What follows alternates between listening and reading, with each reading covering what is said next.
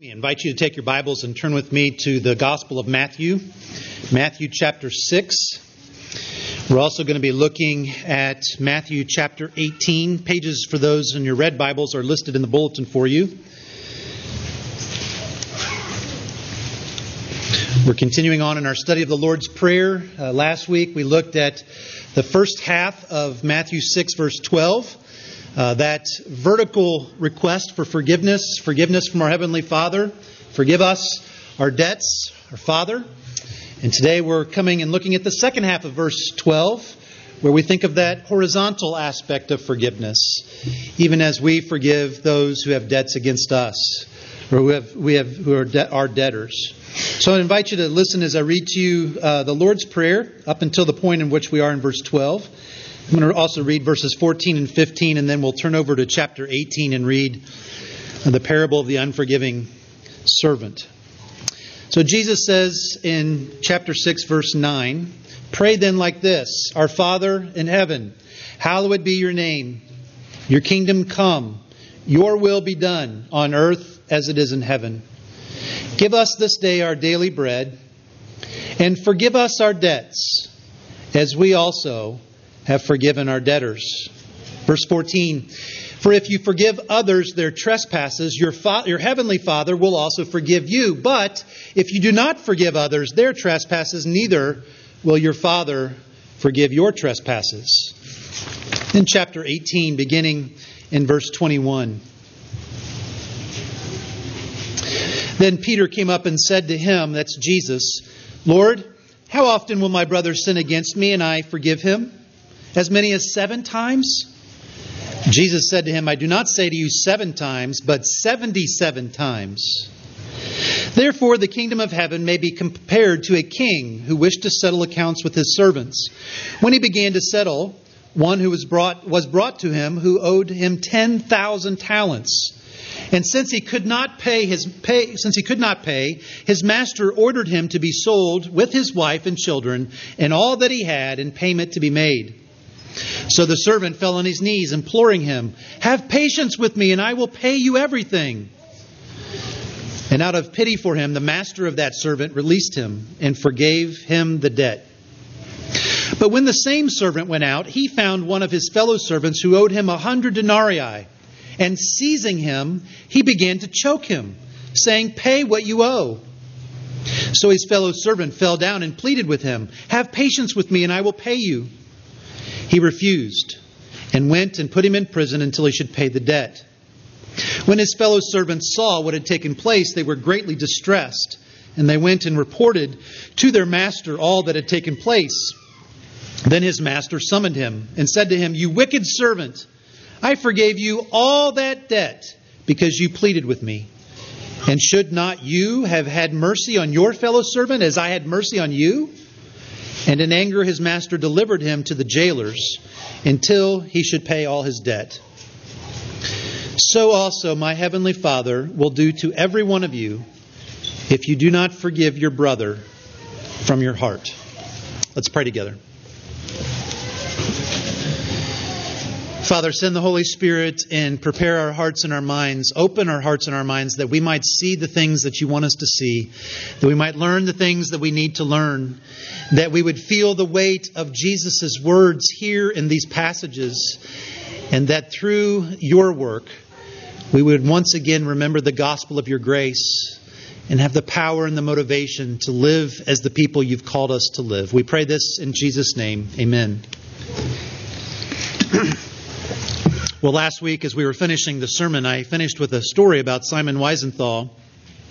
You'll remember the story, some of the details of the story. Simon Wiesenthal was a Jewish Austrian man, lived during the time of World War II, was a survivor of the Holocaust, died in 2005. And he told the story during his life of a time when he was imprisoned by the Nazis in 1944, and he was assigned to a prison detail in a hospital that had been set up just for German soldiers. And he said that one day a nurse came to him and asked him if he was a Jewish man, and he said that he was. And so she said, "Come with me." And she led him through the hospital back into a dark room where there was a single wounded soldier who was heavily bandaged, obviously near death, laying on the bed. and the nurse left the two together alone. Simon says that he realized that the soldier was an SS officer. He was then told by the SS officer that he had asked for a Jewish man to come that this officer might give a deathbed confession, and he begged him to listen to an experience that he had while he was in the Ukraine, where this soldier was specifically responsible for ordering the death of 300 innocent men, women, and children in a horrible, horrible way. The soldier, knowing that he was dying, wanted to get forgiveness from one of the kinds of people that he had killed, a Jewish person. Wiesenthal tried to leave a couple of times, but the soldier kept him there, and eventually the soldier said this to him: "I am left here with my guilt. In the last hours of my life, you are with me. I do not know you. I only know that you are Jewish, and that is enough. I know what I've told you is terrible, but my soul forces me to beg forgiveness. I know what I'm asking you is almost too much, but without your answer, I cannot die in peace." We ended last week's sermon by asking you what you would have done in that situation, but I didn't tell you what Simon Wiesenthal did. Wiesenthal listened to the soldier, took a moment to think about his response, and then without saying a word, turned around and left the man to die alone. Wiesenthal said that for the years after that, he second-guessed himself. He doubted whether he had done the right thing. And eventually he decided that he would write to 32 different scholars and theologians and rabbis and pastors and ask them, did I do the right thing? Did I respond the way that I should have? And they all responded back, and only 6 of them said that he should have extended forgiveness to the soldier. In fact, one of the men, a self-proclaimed Christian, said, "I would have strangled the man with my own bare hands." Now, that's an extreme example, but I think all of us can relate to some degree. Forgiving other people, especially when they have hurt us. Forgiving other people, especially when they have sinned greatly against us, is really difficult. In those moments, we often want the other person to be in pain as well. We want the other person to have to pay for what they've done to us. It's easy for us to have and to cultivate anger and bitterness, and to want to respond with revenge and retaliation. But then we come to Jesus' words in these passages. Father, we're supposed to pray, Father, forgive me as I've forgiven those who are debtors against me. Your Father will forgive you your trespasses, but if you don't forgive your brother, your trespasses won't be forgiven. Your Father will do to you what that king did to a servant if you don't forgive your brother from your heart. And when we hear Jesus' words, we feel the weight of them. These are weighty words. The call for us to forgive is serious. And the goal today is not to downplay Jesus' words. The goal today is not to try to get out from underneath the weight of what Jesus is telling us. The goal today is to understand what Jesus is saying and to once again remember the gospel of God's grace to us in Christ Jesus as both the motivation and the power to actually do what He's calling us to do. Now, before we dig into this passage in Matthew chapter 18, let me clear up one thing right away. Jesus is not saying that we earn God's forgiveness by being forgiving people. That's not what Jesus is saying. How do we know that? Well, we know that because there are all kinds of other places in the Scripture that are very clear that our salvation, our forgiveness, is solely by grace as a gift from God. Think of just a couple of passages that say that so clearly. Ephesians chapter 2. For by grace you have been saved through faith, and this is not your own doing, it is the gift of God, not a result of works, so that no one may boast. Or Romans chapter 3. For all have sinned and fall short of the glory of God and are justified by His grace as a gift through the redemption that is Christ Jesus. So if Jesus is not saying that we earn God's forgiveness by being a forgiving person, then what is Jesus saying in these words? Well, let's look at this parable in Luke chapter 18 to help understand what Jesus was saying in the Lord's Prayer. And what we're going to see is that we need to see our need for forgiveness. And that we also need to see the extent of God's forgiveness to us. And then lastly, in response, we need to be people who forgive others as we've been forgiven. So first of all, we need to see our need of forgiveness. That's the place we start. And we start there because that's where Jesus started in the Lord's Prayer. The first part of the Lord's Prayer, the fifth petition, is a prayer to our Father. Father, forgive us of our debts. Forgive me because I'm a sinner. We start there because that's where Jesus started. It's also clearly a place where Jesus started here in this parable in Matthew chapter 18. Now, just remind yourself of the context of what's happening here. Just before this parable that is taught, we read in verses 15 through 20 that Jesus was teaching about what to do if a brother or a sister in Christ sins against you. And Peter was there, and he was sitting and he was listening to Jesus. And as he was sitting and listening to Jesus, a question pops into Peter's mind. Jesus, how many times do I have to forgive somebody? Now, Peter was in a pretty generous mood because he knew that the Jewish tradition said that you forgive somebody 3 times. So Peter doubled it and then added 1. But Jesus shocked him. I tell you, Peter, not 7 times, but 77 times.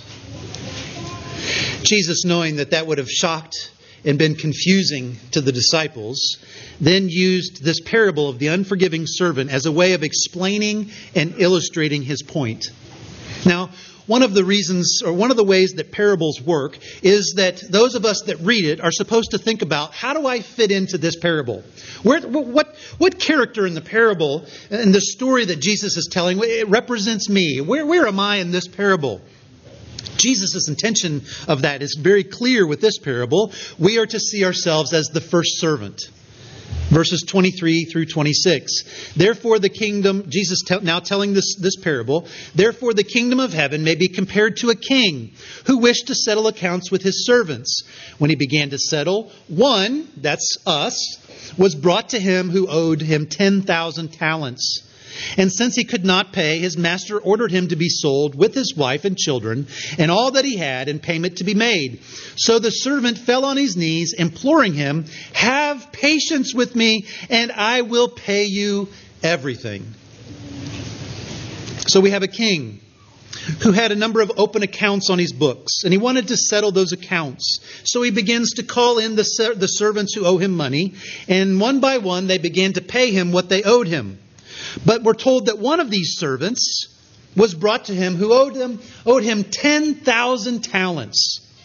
That was an incredible amount of money. It was an enormous amount of money. This servant was in an absolute enormous amount of debt. A talent was a unit of measurement. You could have a talent of gold or a talent of silver or a talent of bronze. And a talent weighed somewhere around 75 pounds. So this servant owed 10,000 talents. That's 750,000 pounds that he owed. 750,000 pounds of gold today would be worth somewhere a little bit over $16.7 billion. That's this servant's debt. And remember, 1 billion is 1,000 million. He owed $16.7 billion in today's sense of gold's worth. Or if it's a better way to understand it, a talent was worth about 20 years' wages for a laborer. He owed 10,000 talents. That is, he owed 200,000 years of wages to the king. It was a massive amount. It was an enormous, shocking debt, essentially impossible to pay.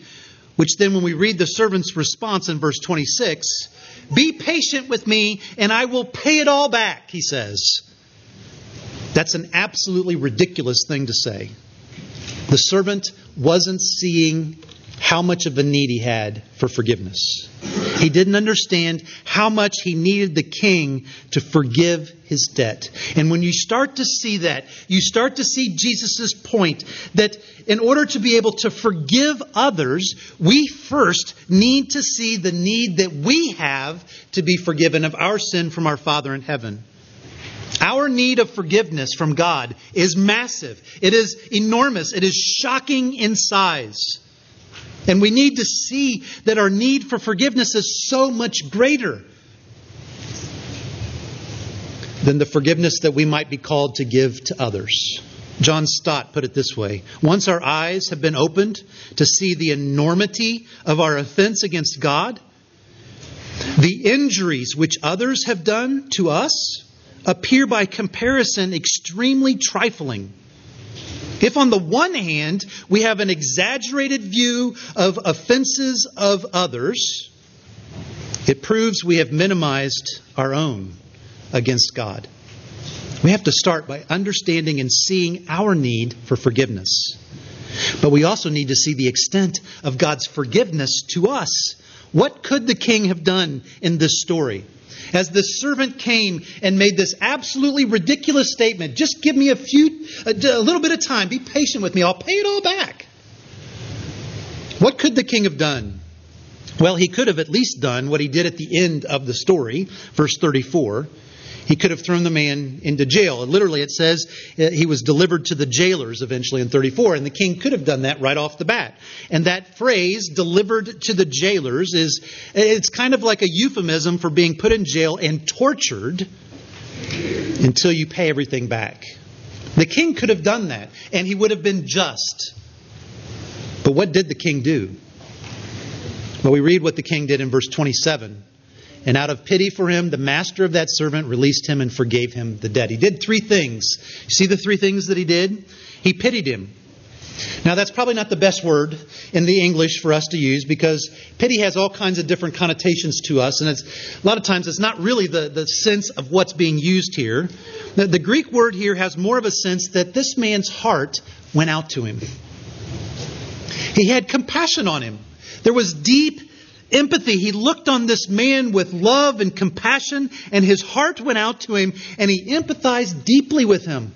That's the first thing that the king did. And then the second thing he did was he forgave the debt. Now, it sounds simple, but in a story like this, it would have been anything but simple.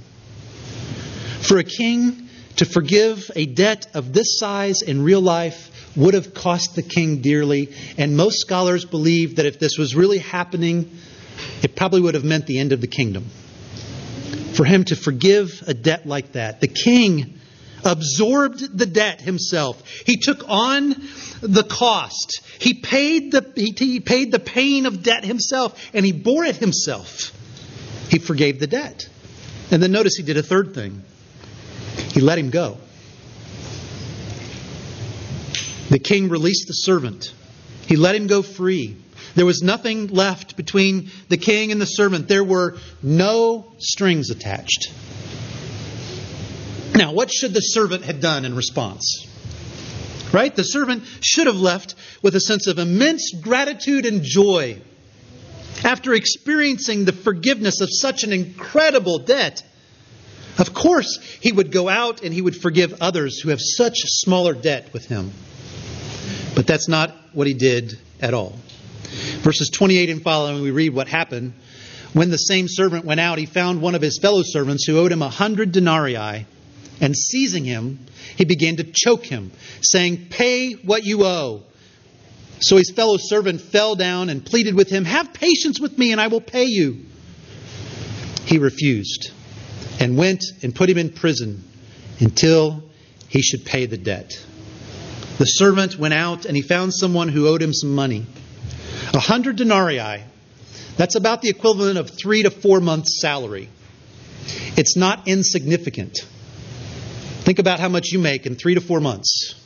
It's not just a little amount of money. It meant something. It was a meaningful amount of money. But it was so much smaller compared to the original servant's debt. 3 to 4 months of salary versus 200,000 years of salary. But the servant demanded it back. Did you notice that he starts acting like the king? Like he's the king? Like he has the king's authority? He seized the man. He began choking him. He demanded payment. And when the man couldn't give him payment on the spot, even as he begged using the very same words that the first servant had used, he then threw the man into prison. And then we read in verses 32 and following what happened when the king found out. He was angry. And he had the first servant thrown in prison as well. You see Jesus' point. We have to see not only our need for God to forgive us, but the extent of God's forgiveness to us. Brothers and sisters in Christ, our debt with the Lord God Almighty is greater than even that first servant's debt. His was finite. Ours is infinite. Because we have sinned against not a king, but the infinite, all-powerful, perfect creator of the universe. And the message of the gospel is that our God and our King paid the debt that we owed. And it costed him significantly. It cost him the death of his own Son and our Savior, the Lord Jesus Christ. The second person of the Trinity experienced the pain and the suffering, the wrath and the punishment of taking on our debt and paying it for us.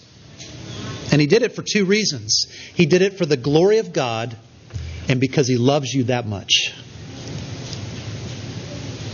The more that we understand that, the more that grips our hearts and our imaginations, the more that we see our need for forgiveness and then see the large extent of the Lord's forgiveness to us and the depth of his love for us.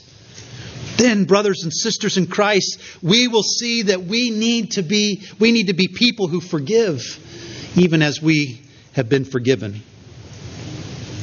We start not only to understand what Jesus is saying here in the Lord's Prayer, but also understanding that the motivation to actually do this and the power that enables us to do it actually comes from the gospel of grace. What was Jesus saying in Matthew 6 and at the end of Matthew 18? He was saying, to the extent that your Father in heaven has forgiven you. When you look and see how extensive is God's grace and mercy to you, then go out and be gracious and merciful and forgiving of others who owe you so much less.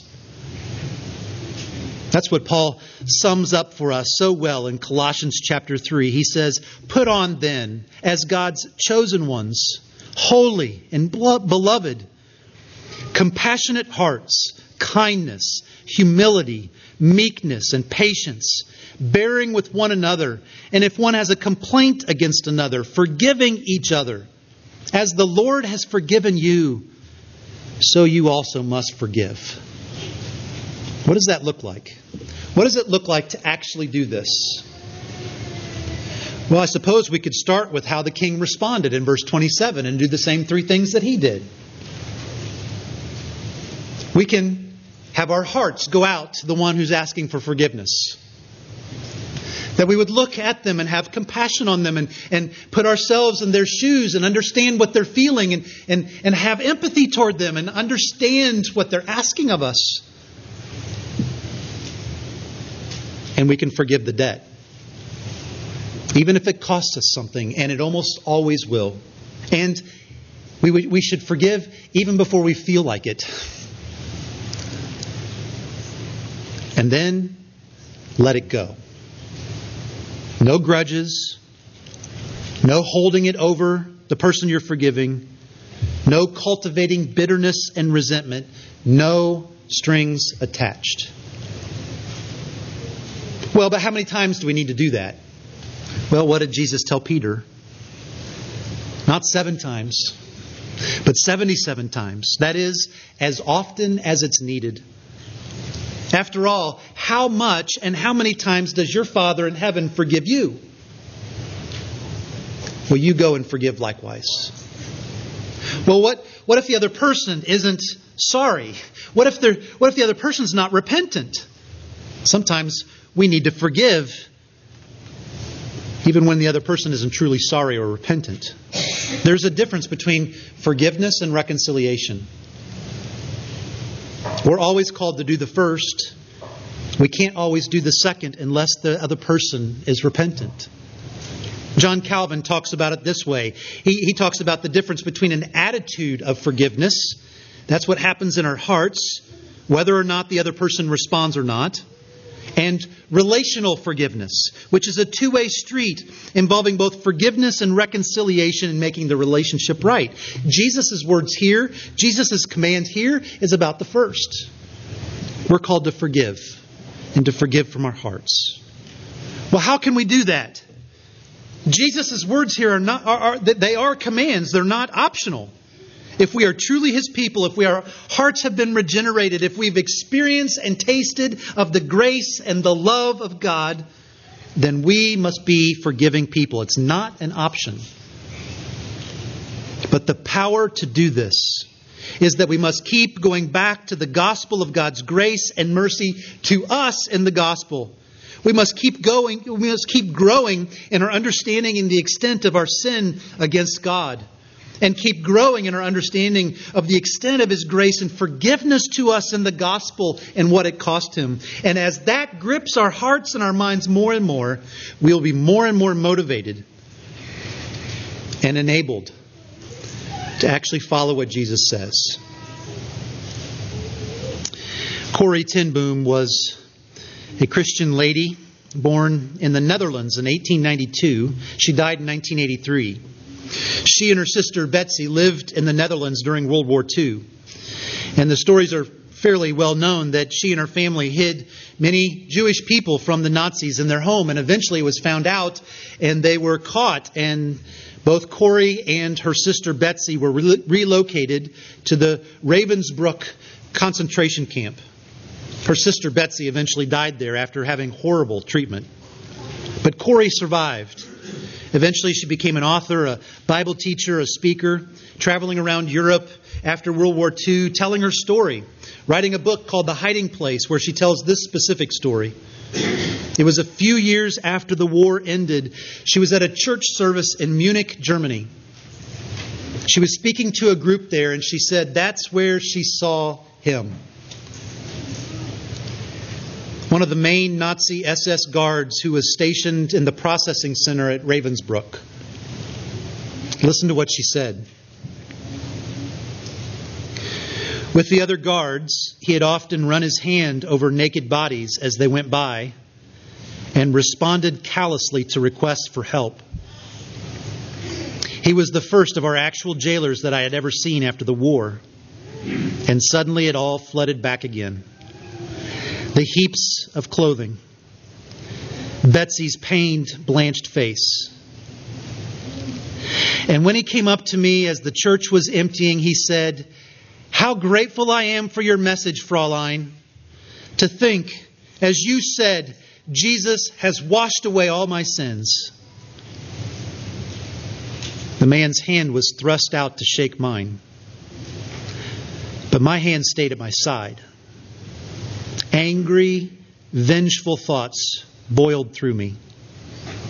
I tried to smile. I struggled to raise my hand. I couldn't. But I suddenly prayed, "Jesus, I cannot forgive this man. Give me your forgiveness." And then I took his hand, and the most incredible thing happened. From my shoulder, along my arm, through my hand, a current seemed to pass, while into my heart sprang a love for the stranger that almost overwhelmed me.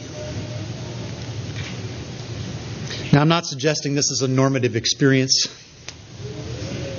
but what I am telling you is that it is a picture of someone who is overwhelmed with the message of the gospel of God's grace and the forgiveness of her sins.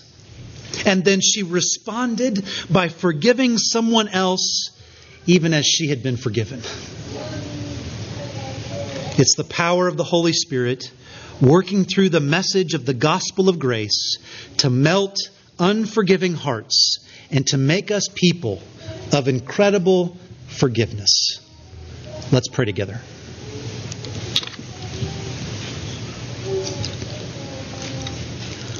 Father, this is so hard to do.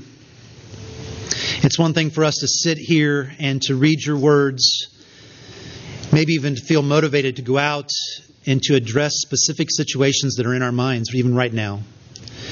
And yet, Father, we know that as we get into these situations, it is so hard to actually do what Jesus commands us to do. We need your help. So I pray that for every single one of us, you would help us to grow in our understanding of our need of forgiveness from you. Show us our sin. And as you show us our sin, our Father, we pray that you would also show us the extent of your forgiveness to us in the gospel of your grace. Melt our hearts. And Father, we pray that you would enable us more and more to live as Jesus calls us to live, to forgive others, even as we have been forgiven. For we pray it in His name. Amen.